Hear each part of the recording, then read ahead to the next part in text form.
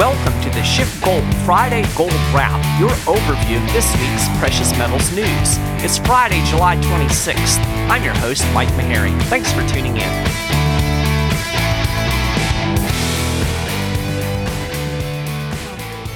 Well, all eyes are going to be on the Federal Reserve next week as the FOMC meets. This week we got a little bit of a preview with the European Central Bank meeting.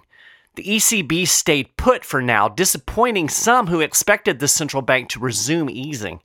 The ECB held the benchmark deposit rate at negative 40 basis points. Yes, I said negative. It's amazing to me that the ECB is talking about a pivot back to easing when it never stopped easing. Nevertheless, Draghi indicated that easing is coming with the high likelihood of a rate cut and/or a resumption of asset purchases on tap for September. In a statement, the bank said it would hold rates at their present or lower levels at least through the first half of 2020, and in any case for as long as necessary. In a press conference after the meeting, Draghi said, quote, "A significant degree of monetary stimulus continues to be necessary to ensure that financial conditions remain very favorable and support the euro area expansion." Well, September isn't soon enough for the markets. They want their easy money now. The Dow dropped almost 129 points on Thursday after the ECB meeting. Now, gold got a little bit of a bump, mainly due to Draghi's dovish messaging. The yellow metal pushed to a weekly high around 1434 on Thursday, but sold off on some positive economic data later in the day. Weekly jobless claims dropped to a 3-month low last week, and capital goods orders saw a healthy gain in June. Despite these moves, gold has basically been range-bound. Everybody's waiting for the Fed meeting next week. Now, there has been a pattern with gold over the last several weeks. We've seen big legs up and then pullback and consolidation before the next surge. Analyst Bubba Horwitz called this action very bullish, saying he sees a potential run to $1,500 per ounce.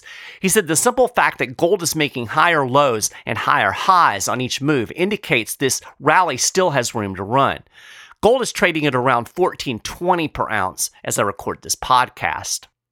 Now, the yellow metal is currently on track for its first weekly drop in 3, but the GDP report that is due out this morning, in fact in about 20 minutes, could have an impact either way.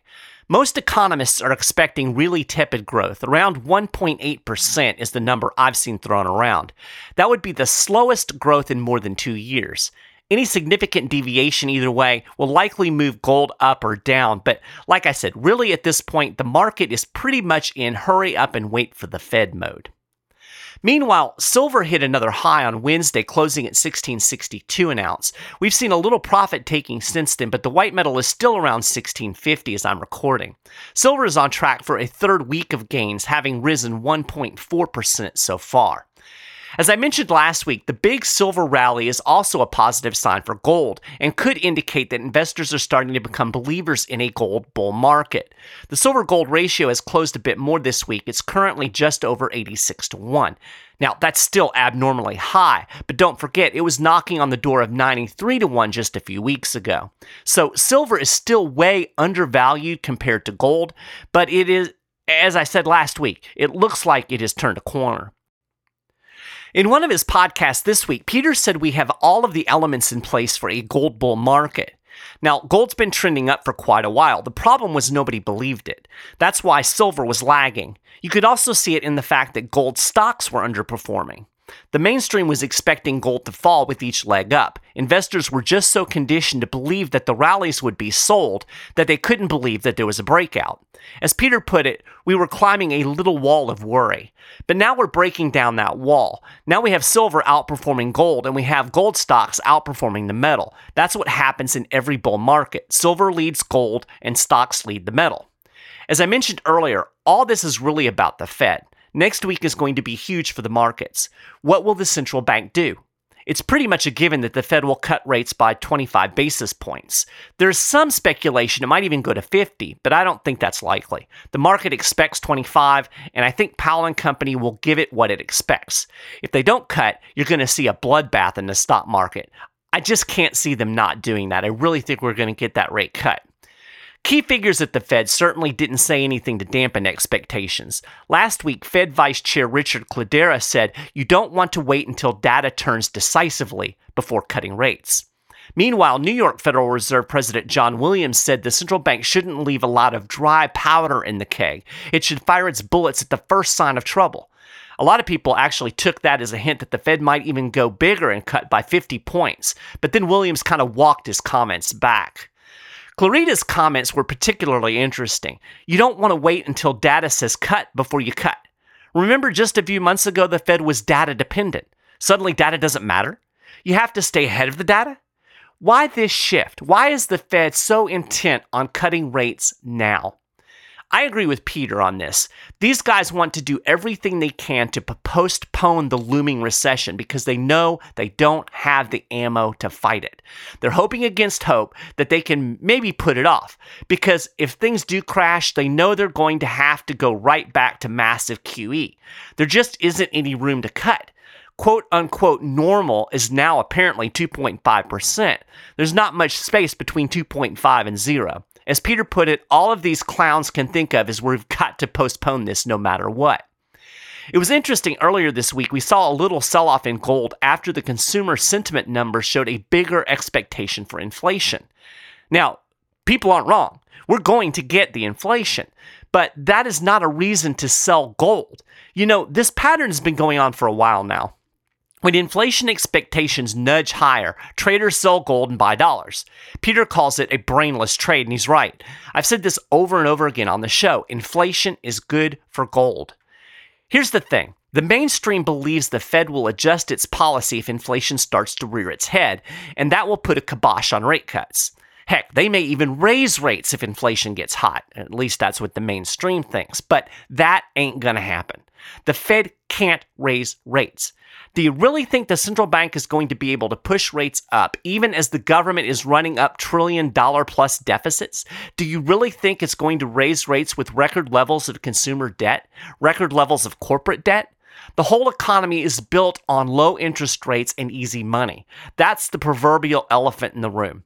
They can't take it away. They can't raise rates without crashing the economy. If they raise rates, heck, even if they fail to cut rates, the whole house of cards collapses. The bubbles, they all burst. So the Fed is really stuck in a corner. It can't get out of it. I think ultimately they'll let inflation run. They're already hinting at it with this notion of symmetric inflation. That's just an excuse to let inflation push above that so-called 2% target. Inflation is going to win this battle. That's why you should buy gold. Gold is an inflation hedge. And despite the way the mainstream is behaving, inflation is bad for the dollar. The only reason the dollar gets stronger at every whiff of inflation is because everybody thinks that will influence the Fed to move toward a tighter policy. But if it doesn't tighten, and it won't, inflation is a nightmare for the greenback. Inflation means the dollar is losing value. You don't hold on to a depreciating asset. Now, most of the mainstream still doesn't seem to get it, but we are seeing a little more interest in gold out there. I ran across a pretty interesting piece in MarketWatch yesterday. It was by an analyst named Jared Dillian. He called gold life insurance, writing that it's a hedge on this place turning into Mad Max Beyond Thunderdome. Now, he wasn't saying you should expect to see Mel Gibson running around with a chainsaw outside your window anytime soon. He was talking about the inevitable breakdown of an economy built on debt and fiat currency. Here are some bullet points from his article. In recent history, the government has had a habit of abusing its currency. Most governments abuse their currencies. Gold is an objective store of value, while the dollar is a subjective store of value. Big deficits will probably be monetized. Some lunatics want to inflict modern monetary theory on everyone. Inflation is trending higher, measured and unmeasured. Now, if you want to learn more about the economics that underlie all of this, you need to download our newly revised and updated Why Buy Gold Now report. I'm going to link to it on the show notes page. This 22-page report was carefully researched and crafted by SchiffGold's team of precious metal specialists. Now, these guys have some serious academic credentials. They are economists, they know their stuff, and they have a lot of experience in the world of precious metals trading.